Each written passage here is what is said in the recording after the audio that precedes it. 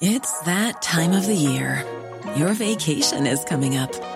You can already hear the beach waves, feel the warm breeze, relax, and think about work. You really, really want it all to work out while you're away. Monday.com gives you and the team that peace of mind. When all work is on one platform and everyone's in sync, things just flow. Wherever you are, tap the banner to go to Monday.com.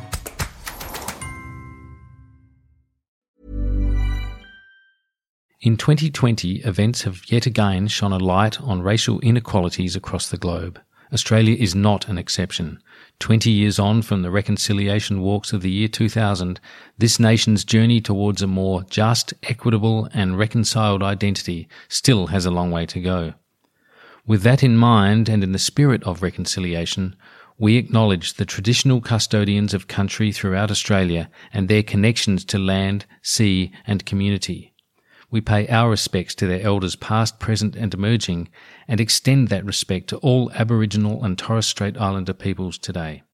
I asked the Prime Minister, how good is Australia? Please explain. Mate, this is just impossible.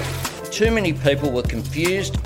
You bet you are. You bet I am. I have always believed in miracles. That's not a policy. Not now, not ever. I mean, These comments are completely inappropriate. Oh, I'm sure she's right. But I ain't spending any time on it. how pathetic. You're a classic space invader. Disgusting, mud-sucking creatures. You should be ashamed of yourselves. Oh, fair shake of the sauce bottle, mate. Taste of democracy, very good. Hello and welcome to another episode of Democracy Sausage with me, Mark Kenny from the ANU's Australian Studies Institute, and perhaps now's a good time to mention our Australia and the World annual lecture.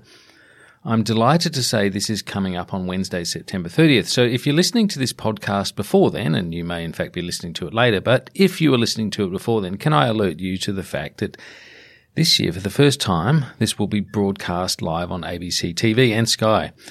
So wherever you are around the country, you'll be able to watch this important lecture, which is being given by the universally admired Indigenous elder and tireless administrator, leader and public advocate, Pat Turner AM.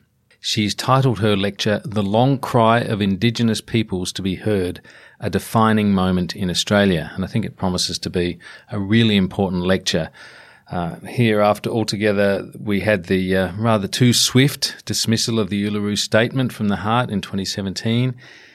And this year, when Ms Turner has been so instrumental in leading and redrafting the expansion of closing the gap targets, and of course the Black Lives Matter movement has surged to the fore this year as well, I can't think of a more urgent, more constructive national project than the one she's going to be talking about. So that's Pat Turner at the National Press Club, lunchtime this week on Wednesday. So now to today, where we have a perspicacious panel to discuss the politics of pandemics and recovery. And we'll even get to voter attitudes in the ACT election, which is coming up on October 17.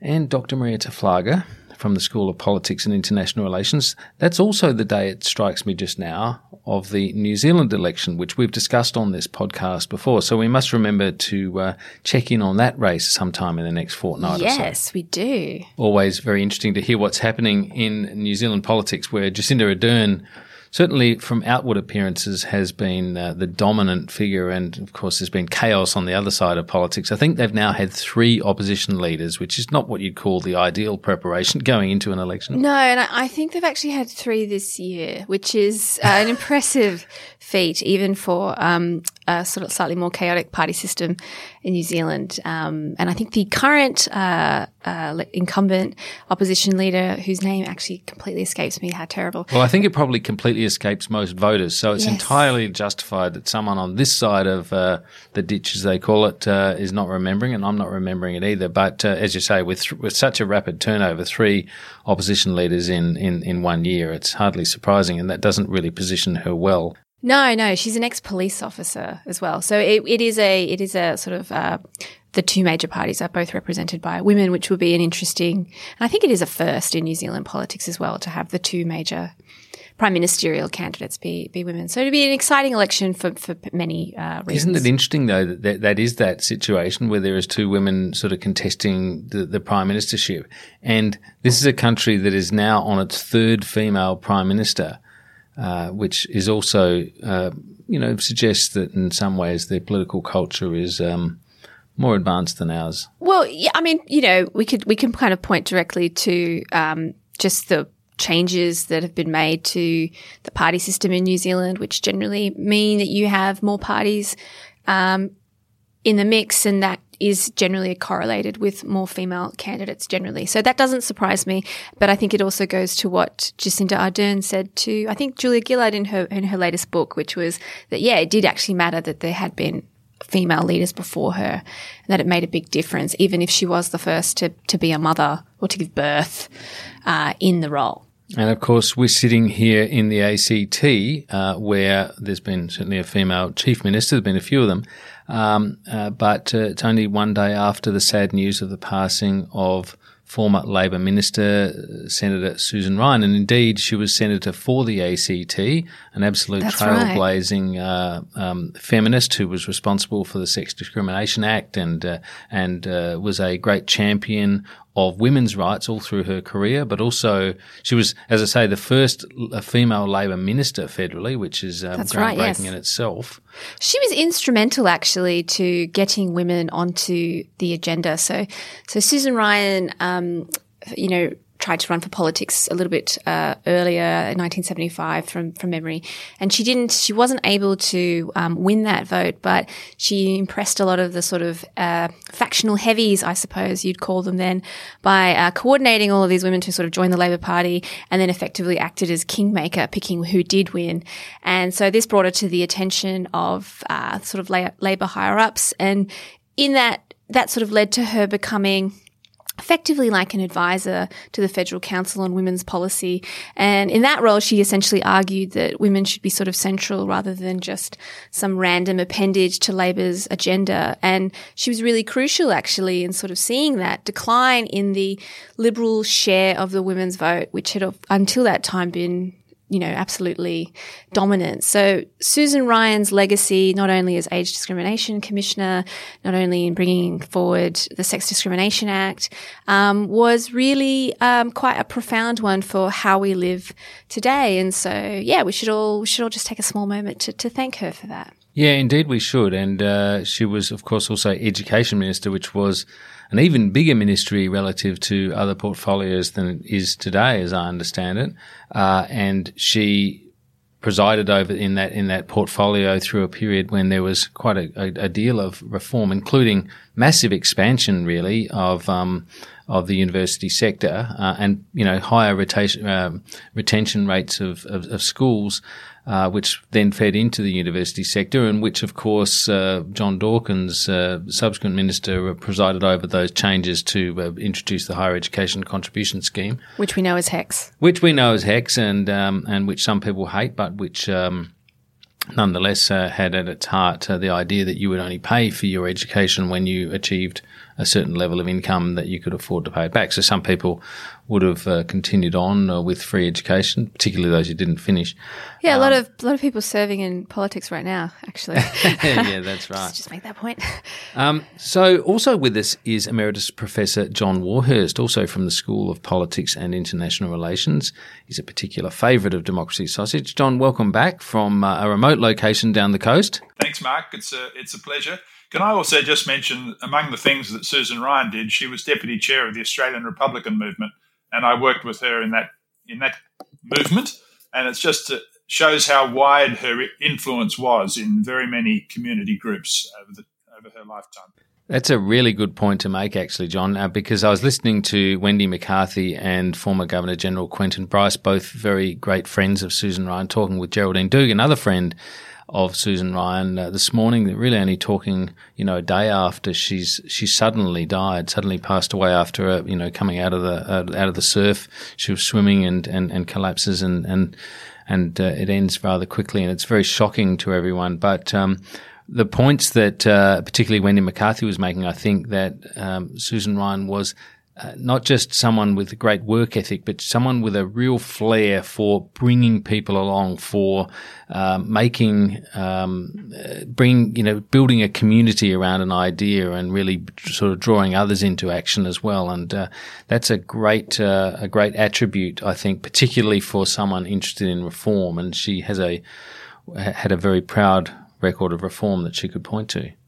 And finally, Sarah Eisen. Now, Sarah Eisen is a political correspondent with the West Australian. It's welcome back to you, Sarah, because you also have been on Democracy Sausage before, and you're just, I guess, lining up somewhat nervously for your first budget. Yeah, next week's going to be a big one, and a very different one for everyone. Even those people who've done many budgets for years, it's going to look completely different because of COVID-19. Yeah, well, I think I worked out that I'd done 15 or 16 of these lockups, and there's not going to be the same sort of lockup this year because it's the opposite thing that you would do with COVID, is to put everyone in these airless rooms for 8 hours or 6 hours and feed them bad sandwiches and have them all, stale biscuits and have everyone sort of leaning into everyone else and whispering and working away. Making sure you're on the right track, for sure. And now it's going to be a reduced time frame as well, and it's going to be one of,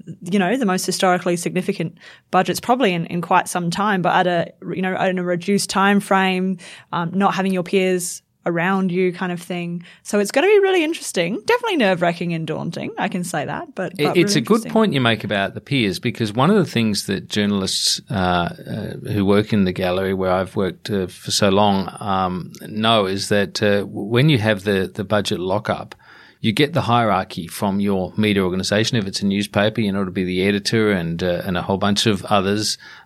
Senior people will come to Canberra. And so there's an interesting dynamic that happens on the day. You're in there with all of these people you often deal with on the phone quite a lot, but in some cases have never even seen if you're a Canberra correspondent. And there's a vast number of people in these places. The Australian has a whole room to itself virtually, or nearly. There are hundreds of people from all these different media organisations, and it's a kind of, I don't know, it's hard to describe. It's sort of low oxygen after a while because it's not particularly well ventilated, as I say, exactly what you don't want in a COVID situation. It's like a quiet library exam festival. It is. It has the kind of threatening atmosphere of an exam, in the sense that, there's a certain amount of risk of what you miss, so there's a lot of anxiety there. You can almost cut it with a knife. And the clock's ticking down, but you're there from 1:30 or 2 o'clock when you go in until 7:30 when the treasurer gets to his or her feet, in this case his feet, at the dispatch box to deliver the budget, at which point everyone's let out, but they've already written their copy, and that's the way it works. Well, it's going to be different this year. Wish me luck. Yeah, well, I'm going to be doing a bit of it myself, actually. Yeah? But yes, well, but as you say, it'll be different. It's not going to be everyone together. All the bureaus are going to be separately doing their thing, but there'll be confidentiality provisions in exactly the same way. So, but it will be a lower key affair. I think what's more interesting about it, though, is the budget itself. I mean, this is a dramatically different situation from that which anyone expected. Of course, and we've got a government that's really gone through, Maria, quite a shapeshift in order to deal with this. We've had the Treasurer last week making the point in a big speech that it's going to be all about jobs. It's going to have two phases, but the first phase of the government policy, which, let's face it, will take it past the next election, likely to be around this time next year, but even if it's a bit later, we're talking about a government that's saying it's all going to be about jobs and stimulus for the economy, on promoting growth, not about budget repair, even though the budget is in a deeper state of deficit than we've ever seen. Yeah, and this is reassuring to hear, really, because, of course, one of the easiest ways to repair the budget, and I'm not suggesting this is not going to take decades, is effectively to grow the economy, because that increases your tax take, and it also just increases the amount of wealth the country generates, and it means that your debt is a lower proportion of that, which makes it easier to pay off without having to sort of rejig and cut services. But I think, Mark, what you're really alluding to is, I guess, the sort of major sort of psychological and rhetorical shift of the government, which of course gave us the wonderful debt and deficit disaster, which is a fun tongue twister, say that 20 times. And, to now moving on to sort of ignoring the deficit to focus on returning back to normal. And this is, frankly, I think reassuring, because the alternative, it would just be completely bonkers. So without wanting to overly congratulate the government for doing something innately sensible, it is a relief, I'm sure, to all of us. John, governments in the past, when they've been faced with situations of big deficits, either as new governments or in the aftermath of, downturns, recessions, however you want to describe them, have engaged in particularly conservative governments have engaged in quite aggressive austerity programs. We've seen that in a number of different countries. That's what's different here, isn't it? This government is signalling right up front there isn't going to be an austerity program, at least not a severe one. It's all going to be about, as Maria said, down the track, trying to have growth do the budget repair rather than severe spending cuts. But in the meantime, political logic but also economic logic suggests that the government's just going to have to be intervening very strongly in the market. We already know the economy's 6% smaller than it was. That's the latest economic information that's come out of the Bureau of Statistics. So the government's really doing the only thing that makes sense. Yeah, I think that's right, Mark. I mean, I suppose speaking from a university, we are aware of a little bit of austerity coming our way. Good point. And also JobKeeper and JobSeeker, I suppose there's element of winding back of those programs. But in terms of getting the economy back on track, it does seem to be a different sort of approach from a conservative government. Like Maria, I think it's welcome. What it says about the government's ideological position, I think, is not immediately obvious to me, because I think the ways we look at it as observers of politics, backflips or full-blown Keynesianism, these are categories that perhaps don't mean as much to the average voter. And I think some of what we're seeing perhaps is, if it just seems sensible to the average person in the street, then that's a good thing. And I was just finished reading Catherine Murphy's The End of Certainty, Scott Morrison's and Pandemic Politics, and that left me even more confused about just where to put not Catherine's analysis, but what she had to say about Scott Morrison and his refusal. Well, one of the things she said, John, was that the more you look at Scott Morrison, the less you think you know. Yeah. I mean, that was actually one of the comments she made in that's certainly true with me. The mix of faith and his marketing background and his refusal to see even to accept the term bipartisanship, but rather just to see it as government in action or pragmatic government meeting the needs of the community as he sees them at the time. So. I think he just uses that as a clever device. That's interesting going on. It's just how you describe it, which I'm not sure about at the moment. And perhaps we shouldn't worry about descriptions too much and just see how it all works out. Yeah, it's an interesting point, Sarah. What John's referring to there in terms of Morrison resisting the labelling of being progressive. In fact, at one point in that essay, the Catherine Murphy quarterly essay, Morrison's quoted as saying something along the lines of, progressives misread our intervention into the economy. We're spending this money not because we've suddenly, become something we're not. We're doing what needs to be done in the interests of the economy. And I think that tells you a fair bit about Scott Morrison. Everyone's making this point that he's more pragmatic than perhaps he was expected to be. He's less of an ideologue than some of his predecessors. But he's also very as John said, he has a marketing background and he's very conscious of how he's packaged up. And it's like he wants to do both things here. He knows he needs to use the budget to protect the economy, but he's also talking to his party room. He doesn't want to be seen as some sort of new version of Malcolm Turnbull or some sort of moderate. He wants to be seen as essentially mainstream liberal. So he's doing what needs to be done, but resists even praise from, what you might call the centre left, for becoming, as John said, a sort of a, new Keynesian. Yeah, absolutely. I mean, whenever he kind of fronts the press and has different questions about, straying from or flipping ideologically or anything like that, there's a really quick shutdown to this is beyond politics. We're in a time where it's not about politics, it's not about ideology, and that's something that I think I've heard like dozens of times in the last few months, and it's really interesting to hear that. And I think the cut through with people watching would be quite high. I think John nailed it regarding what people actually care about. And to hear a politician go, no, we're not going to talk about ideology. I just want to talk about what's going to get done. I think that does hold weight for people, especially when those words are followed through with, big spending, big policy, things like that. I do find it really interesting, like I said, in presses when you could start talking ideology and politics, just shut it down immediately. Just not moving on, next question kind of thing. And I find that a really interesting tactic. And I wonder what people watching who aren't, directly in the press packed, how they see that. I imagine, as I said, it would have quite a lot of cut through. Well, I think it's a very clever political rhetorical device because, he says he's non-ideological. He says it's all about pragmatism, looking at what works. And, and there's a degree of that in the design of JobKeeper and JobSeeker and so forth. But what he's actually really saying is, or what he's trying to signal is, my position is neutral.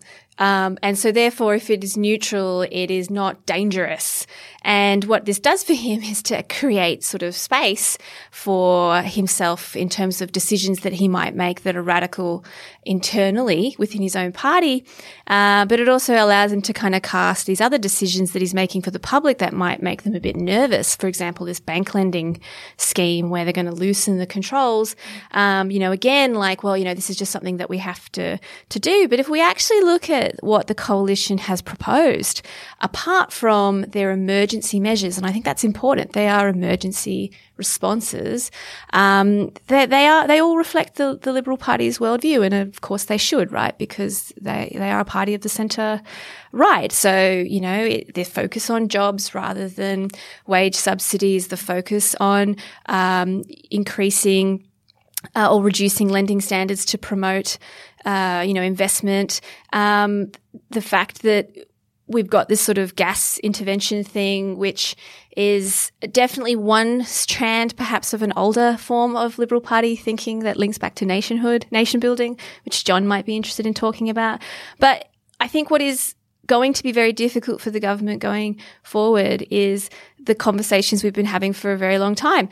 We spend a lot of money, we spend a lot of taxpayers' money on subsidizing I guess these sort of intergenerational differences in who's sort of benefiting from the tax system. So, franking credits comes to mind, but so does just frankly the way we tax savings, the most obvious one being negative gearing. And if we're going to talk about austerity, given we have one of the world's most targeted welfare schemes, there's not that much fat there. So does this mean the government wants to go there talking about taking away stuff from its own constituents? Will it have to do that? I don't know. But it's also just going to have to spend a lot more on public services because, old people are also their voters and it is a scandal. It's a national scandal. So it'd be interesting to see how the budget speech itself is rhetorically kind of framed and what is the long-term plan? What does the government consider to be long-term?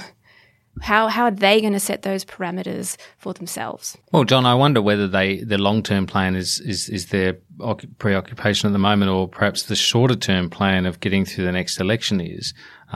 If you're a government, as we saw in 2008-9, if you're a government that's handing money directly to voters, then you're unlikely to be unpopular for that. And this government's been, reasonably well received around the place for the coordination that it's brought to the COVID response and all of that extra spending that's gone into the economy. This budget's going to be about continuing that in another form. I mean, as you said, your JobKeeper and JobSeeker are being sort of wound down, or at least trimmed down. In the case of JobSeeker, we'll see what happens to even the trimmed down version at the end of the year, but there's no promises being made at the moment. There's a lot of unemployed people, so there's some political significance in all of that. But won't really its logic be about keeping as much intervention as it can get in the economy, clever as it will like to make it, so that it can, get to the next election and prevail? I think you're right, Mark. I think the next election is front of mind, as it is for most political leaders. Scott Morrison might talk about long-term issues, but the most important issue for him, I think, is, well, firstly, consolidating his own position as Prime Minister. We forget how, previous Prime Ministers have come and gone very quickly, and I think his first job was to establish himself as a long-term Liberal leader, and secondly, to do that by winning the next election.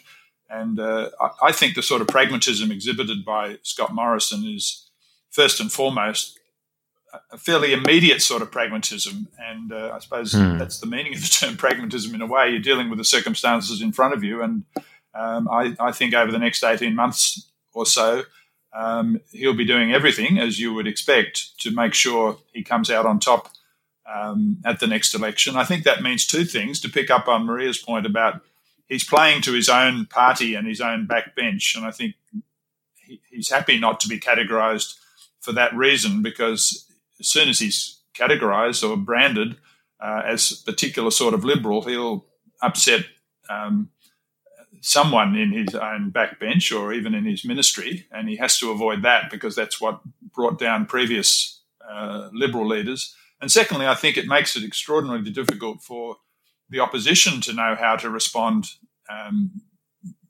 to Scott Morrison's various measures, partly because I think it was Joel Fitzgibbon who was saying, well, Scott Morrison's stolen some of Labor's policies, where at the same time, Mark Butler was objecting to the new version of energy policy. So I think it holds Scott Morrison in pretty good stead for the next election if he's quietening down the people behind him in his own party, while at the same time making life difficult to get a coherent response out of Labor, who don't really know whether to cheer him for some of his new directions or to continue to nail him as, not doing enough in terms of economic stimulus or really not doing enough in the energy space either. I think Scott Morrison has got both his adversaries, the ones on his own side and the ones on the opposition, pretty much in check just at the moment.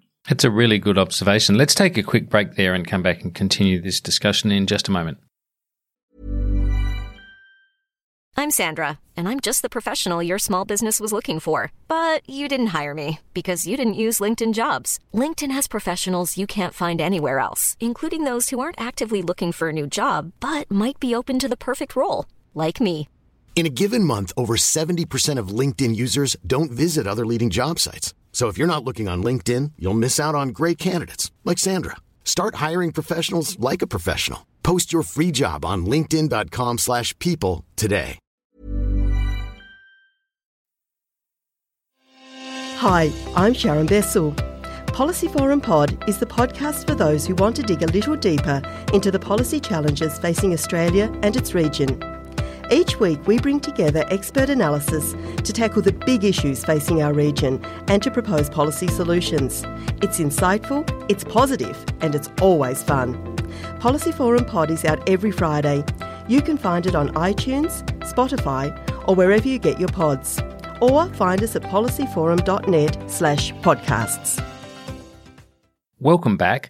Just before the break, John, you were talking about Scott Morrison having potential critics in his own side, and of course the natural critics that he has on the other side of the parliament, having them both in a position probably close to where he wants them at the moment, which is sort of not in a very powerful position and to some extent divided.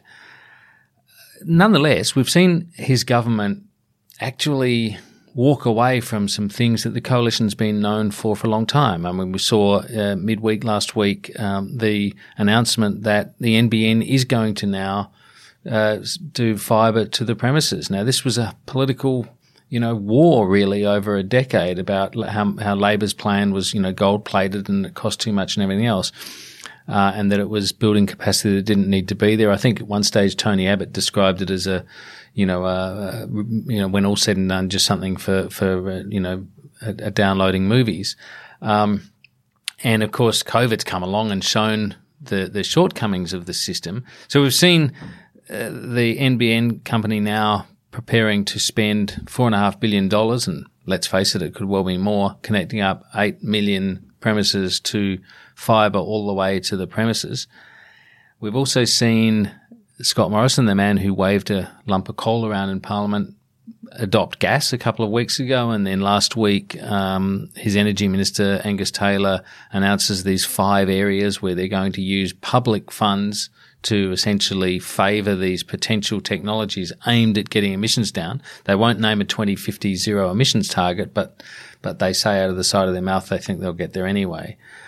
So you've got, and you combine that with the budget, you've got some pretty big areas where the coalition is kind of, I think you could argue, taken a step to the centre. Now, voters might not care about that per se, but it does represent a quite significant shapeshift on behalf of the government. Don't you agree, Maria? Yeah, I do. I mean, I think Scott Morrison has, since the bushfires and perhaps a bit earlier, kind of recognised that the politics of climate and the environment is getting more and more difficult as their blue ribbon heartlands want action on climate change as their major constituency. The business community needs a policy framework to make investment decisions, but they're sort of still making coalitions to govern based on regional voters, where the Nationals are pursuing a very different kind of politics.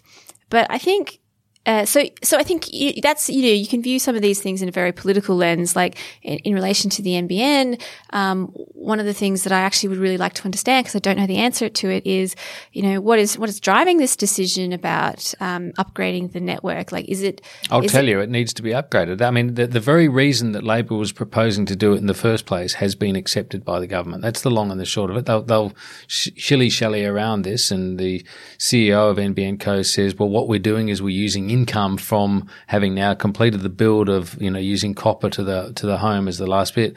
We're getting income from it. We're turning some of that income back into upgrading, and this is the right way to go. That's half an argument, I think. It doesn't actually explain why they didn't just tell us that was their strategy in the first place. Well, it clearly wasn't their strategy in the first place, I think. Or, they're very, I don't see why you would keep that sort of secret. I mean, but is it just because, eventually there's a long-term ambition to sell this network and it would just be more valuable? I don't know. But even if it would be more valuable, it would be more valuable because it works. Well, yes, that does seem to be important. But I think what is actually kind of important to sort of think about when we ask all of these questions about what the government is doing is, well, we hear what they say, but what is the actual question they've asked? So what questions are the government asking or setting itself to answer? Okay. A lot of them seem to be kind of political questions, which relate to, how do I solve the problem of the climate wars within the internal politics of my political party?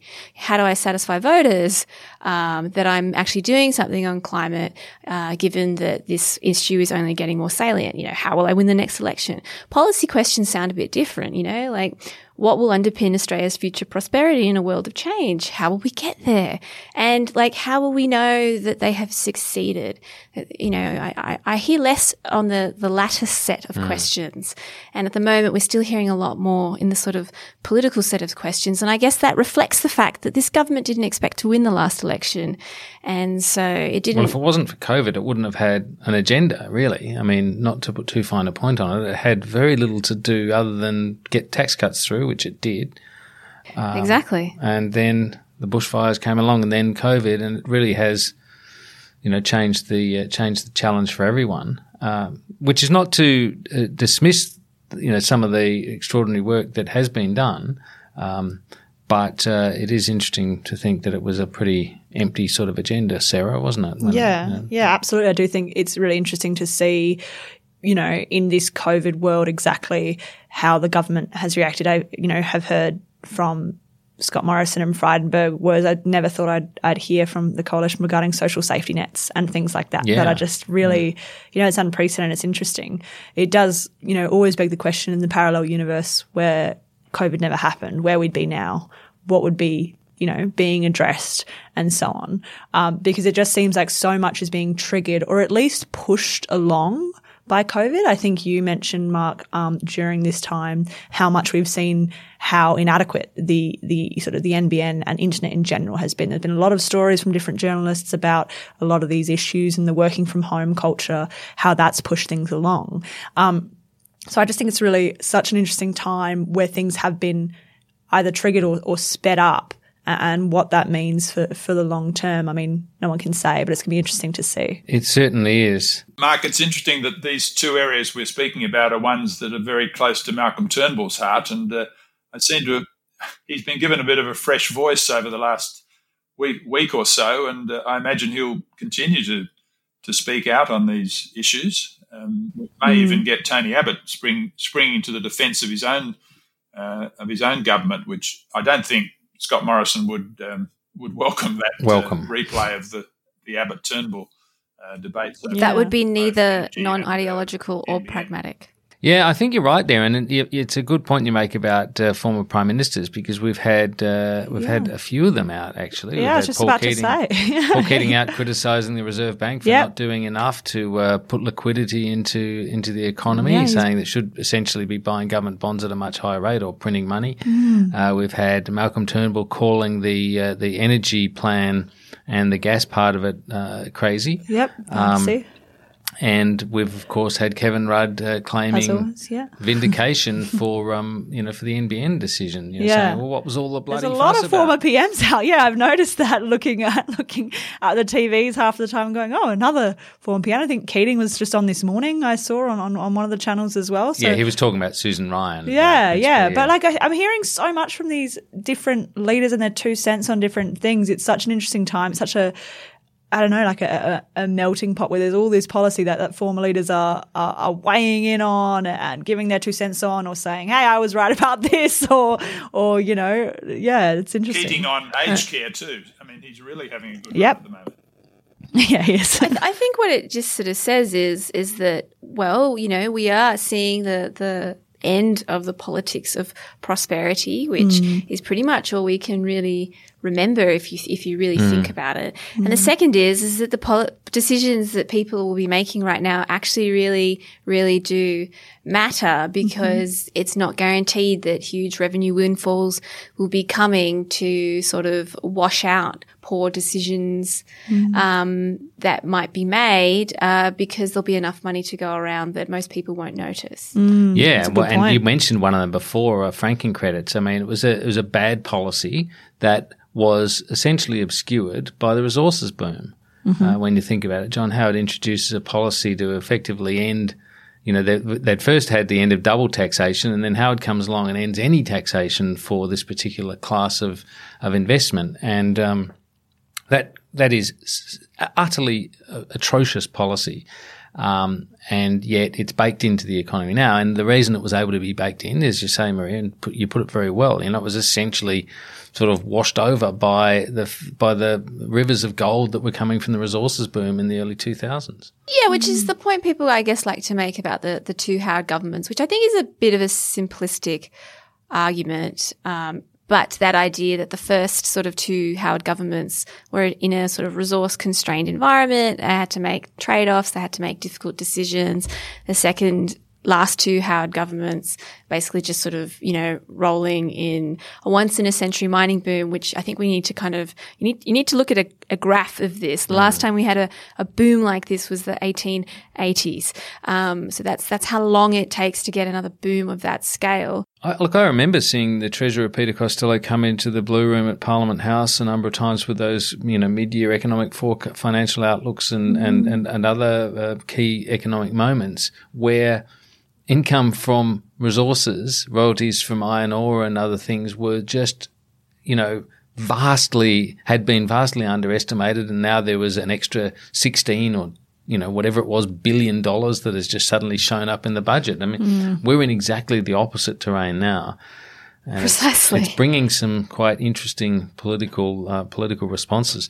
Sarah, what's your, just quickly before we leave this, what's your assessment of where the opposition is? It's a difficult time to be in opposition. Yeah, I think it is a really difficult time, and it's been that fight for relevancy, and especially early, like this year, it's about, you can't be seen, I think, as the opposition to be slowing things down or being obstructive, but also, then trying to stay relevant, but then also trying to, you had earlier this year Albo in hard hats going, we like the mining and coal towns. I feel like they're trying to do everything. And by doing that, I'm not sure if they're doing anything of really like substance and clarity kind of thing for people to really understand what they're about. And I mean, that's also something that's frustrating, I think, in the press gallery, is when you do try to shore that up and have any level of clarity, it's so often, well, we'll let you know at the end of the year, with the conference or whatever, which is difficult. In this year has been so pivotal and so important that at a time when it's so important, I think, to be really clear and really solid on where you stand, where you would go, what you would do, they're going, oh, we'll let you know at the end of the year. And I think that kind of works against them. Yeah, that's a really difficult position to be in. I understand it, though, from a kind of a strategic point of view. They're burnt by the fact that they put so much policy into the electoral marketplace before the last election. They need to be careful not to overreact to that and go too far the other way, because they, as you say, they end up sort of not having anything to say all the time because they're always about down the track to announce whatever their policy is. This is one of the things that Christine Wallace noted in her book, How to Win an Election. She said that Labor had overlearnt the lesson of instability in the period that Shorten was the leader, and had sort of overcorrected to the point of going for stability above all else, rather than having proper debates about some of the things, which is why they ended up with franking credit policy and other things that were difficult to explain, and there was too much of it and all that sort of stuff. I think they need to be careful now that they don't overreact to what happened in the 2019 poll and leave everything, go for the old traditional small target strategy and kind of not have anything to say. That said, they should be given credit for having put into the public realm some of the things that this government has actually successfully done during this COVID period. The key one being, of course, JobKeeper. I mean, they didn't come up with that name, but they did very strongly call for wage subsidies. And, the government initially rejected that. And then when it saw those unemployment queues, suddenly realised, wow, we've got a major problem on our hands. And the vision of those queues snaking around the corner, of people sitting on milk crates and just the dislocation of that, I think it sent shudders straight through the government, and it realised we have to do some really big things. And there have been a few other examples as well. But it's a difficult time to be in opposition. Yeah, I think extremely difficult. Yeah. Oh, the world is revolutionising itself roughly every 28 days right now. I think the opposition has done quite well with what is, if we were to think about it in card playing terms, a pretty rubbish hand. So, I think that ultimately, even though it is sort of, I guess, frustrating for people who are engaged, I can kind of see the wisdom of seeing what kind of terrain the government is going to set itself up to fight an election, and then for the opposition to sort of respond to the terrain on the day rather than what they think it might be now, given that the world is changing so rapidly. I would also just posit that they don't know. Which is why they're telling you, we'll tell you later. Yeah. There's an interesting test coming up because what the budget does do is it allows the government to outline where it's going. And this, people tell me from close to the decision makers that there's going to be a lot in this budget. There's going to be some announcements this week. They're keen to keep the momentum rolling up to the budget. This is the government, and there'll be a fair bit in the budget.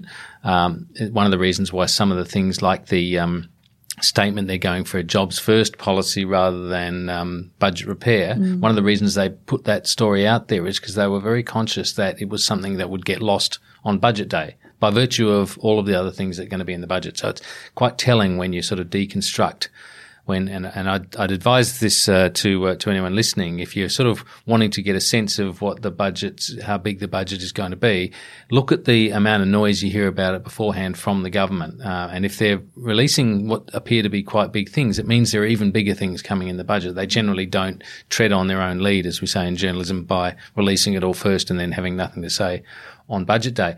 For Labor, however, there's also the budget reply speech that comes on the Thursday evening.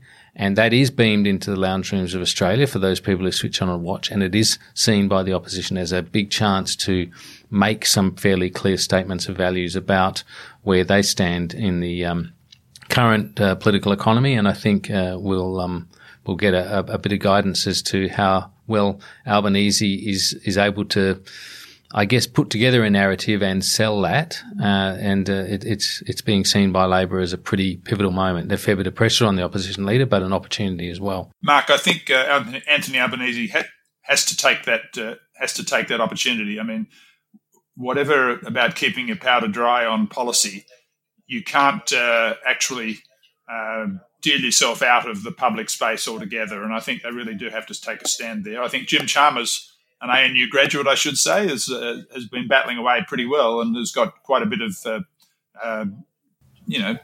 commentary and publicity. But Anthony Albanese really has to nail it in the budget reply speech.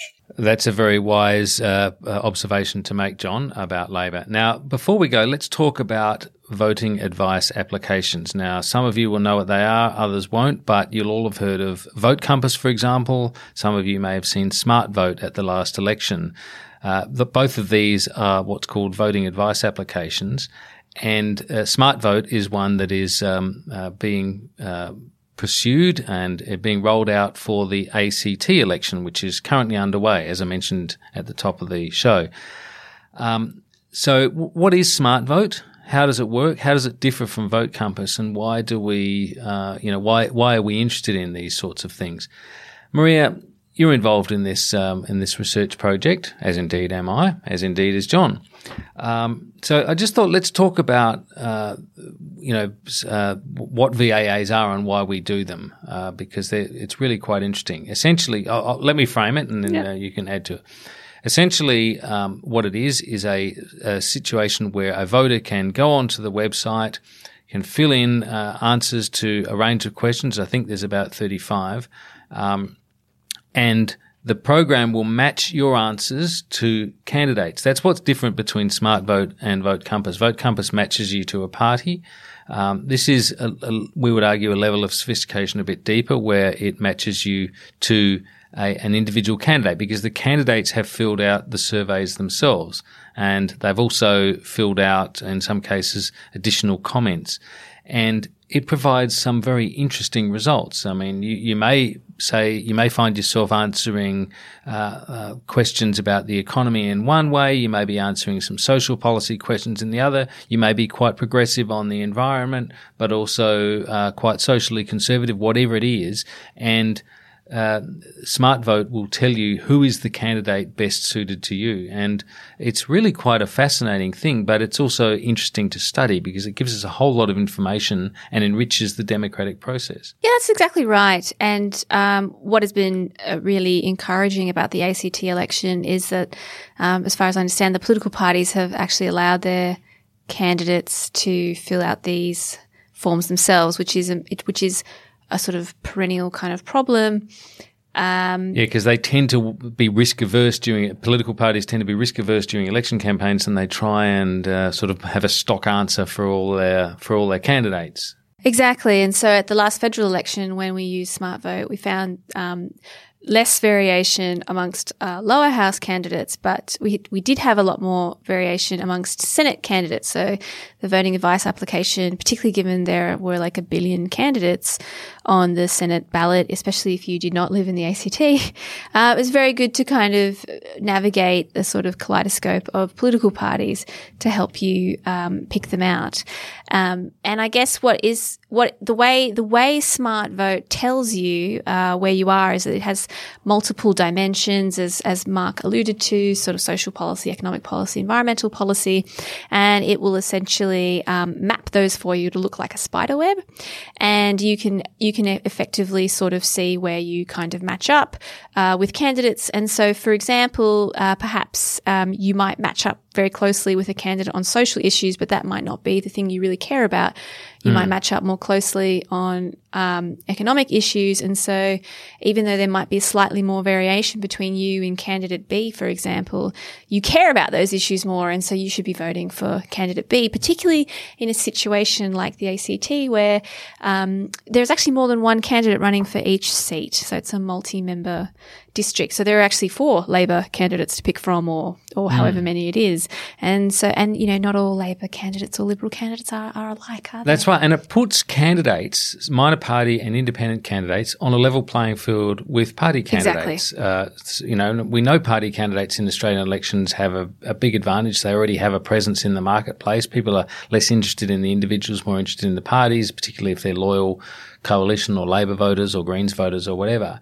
But what this does, if you fill it in, and you don't have to fill in every question either, you may decide not to fill in some questions, which it factors in and understands that you don't wish to be mapped on that basis, or they may just be issues about which you have no interest in and wouldn't turn you from a candidate to another anyway. John, it's really fascinating to look at these sorts of applications, particularly in light of what we've seen has been a fairly steady erosion of loyalty in the major party blocks. From the old days when people voted one way because their parents did, and that went down through the generations. That's breaking down now. We see more turbulence or more instability in the electoral system, and a thing like a VAA can give you a really interesting I suppose, exposure to all the different candidates and tell us a lot about what people are, what is actually making them vote in elections and why. Yeah, it's an amazing exercise. I mean, I would recommend it to anyone in that it expands your vision of the range of issues. I mean, the 32 or 35 questions are only a small sample of 100 possible questions which might have been asked, and it shows you how wide the field of policy is for a voter approaching an election. So I think it's a great empowerment tool for voters. And as you said, at a time when party identification appears to be dropping away, and there's also dissatisfaction with centralised party machines and trust in government generally. So I think it throws a really important new tool into the mix. It doesn't actually predict how you're going to vote. I mean, you might find that you line up with a particular candidate or even with a particular party, and you decide, no, for other reasons, strategic reasons, I'm going to put my vote elsewhere. But at least it expands the options before you when you're go into the ballot box.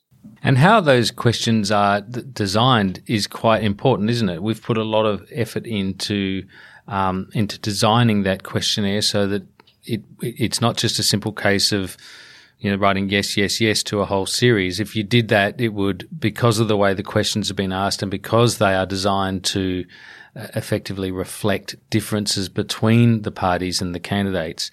It's not just any old bunch of questions. It's a very carefully designed process so that we can have that spider web, as Maria described it, drawn at the end. And some people might be quite fascinated. They might say, I thought I was a Labor voter, but I'm actually a Liberal voter in this case. Yeah, that's entirely possible to sort of happen. So in the case of the ACT Smart Vote, the question set is a little bit different to what you might get at the federal election. Public transport, for example, features a bit more strongly in this one than it might say at federal election. And if you've been a lifelong voter of any colour, you might actually be surprised to know a bit more about that party that you've devoted your life to voting for, and also a bit more about the other options, both the independent options and also the other party options. Yeah, I mean, a good independent, theoretically, who may not have a lot of public profile but believes he or she is very dialed into their local community, may turn out to attract quite a lot of support from this process. You might never have heard of this person who's standing for the seat of Brindabella or whatever it is. You might not have heard of them, but it turns out that your attitudes and that person's match up better than anyone else's, and that could be quite instrumental in the election. And that, to that extent, it's quite enriching in the process. And I think also, like, obviously this is, you know, the tool you guys have all developed, but just hearing about it, I think even on like a national level, there's so much, I guess, confusion among a lot of my, I guess, friends and so on. When it's all the names all down on who is that, who is this. I know maybe which way I probably vote, but I don't know who that is and that is and that is. And there's all these names on a sheet of paper that maybe if you're not really plugged in, you don't actually know who anyone is. You don't know exactly what you're doing, you know, in that sense. And I think that's why these sorts of tools, as you've mentioned, this level of detail and sophistication, you know, for this election coming up and at the territory level, but potentially sort of going forward where we need more of this detail, because I think there's just people get quite overwhelmed and just see dozens and dozens of names maybe on a sheet of paper that they just go, oh, don't know, just gonna just quickly do this, no clue, don't really know what I think or what I think of any of these people. And so in that way, I think the tool is really important and quite significant because of that. Yeah, particularly if you don't want to vote for a major party for your first vote for whatever reason or at all, but it might be useful to work out if the Pirate Party or the Science Party or the Reason Party or the Sustainable Housing Party, whose names might seem indicatively attractive to you, or the Hemp Party, but whose actually policy preferences are completely insane or completely in line with what you believe the direction that the ACT or the country should go in. Well, this is absolutely the tool for you. It doesn't take very long either. I think you'll be done in about 10 minutes. Yes, well, it's being led by Professors Patrick Dumont and Ian McAllister in the School of Politics and International Relations, and a number of others of us are involved as well, and would very strongly encourage you, if you are in the ACT, to get on and do that. It's being promoted through and it's accessible through the Canberra Times, and, you know, very much an enriching experience in democracy, and will provide us with valuable research about how people vote, what are the things that help them form their judgments about their vote. And probably in a system of compulsory voting, there's a lot to be said for any sort of tool that says, okay, well, it's not just about showing up. There's a little bit of quite easy research you can do here, which will provide you with more than just the sort of the ability to cast a donkey vote, just straight down the ticket, or to just go with what you did last time and feel unfulfilled about it. You may in fact say, look, I actually feel good about my vote this year because I did that. I worked out something that surprised me, and I've cast a vote for something that I care about. And from a research point of view, that's going to be quite interesting, because there's quite a literature about motivations for voters, and this will be very instructive in adding to that. Can I thank you all for a really tremendous discussion today? Sarah Eisen, Maria Taflaga, John Warhurst, and all of you listening today. It's been terrific to have you along, as always. We'll be back with another Democracy Sausage next week, and I'll be back later in the week with a terrific discussion with Nick Bryant, the BBC correspondent to the US. He's written a wonderful new book, and I think there's a fairly good chance I'll have a very high-profile guest interviewer with me to talk to Nick Bryant, assuming that we get all our ducks in a row and make this thing happen. Is it Tom Hanks? I hope it's Tom Hanks. No, but he is an American, or at least he's an American by birth. And Nick Bryant's book is When America Stopped Being Great. I think it's the title of it, and it's he's actually got a PhD in American history. So he's a very well researched person, Nick Bryant, and it's a fabulous book. And of course, there's all eyes are on the US at the moment with the election underway there, and with seeming fraying of so many things that seemed solid before that are just sort of deteriorating at the moment. So it's a fascinating subject, and we'll look forward to doing that interview and bringing it to you later in the week. Until then, bye for now.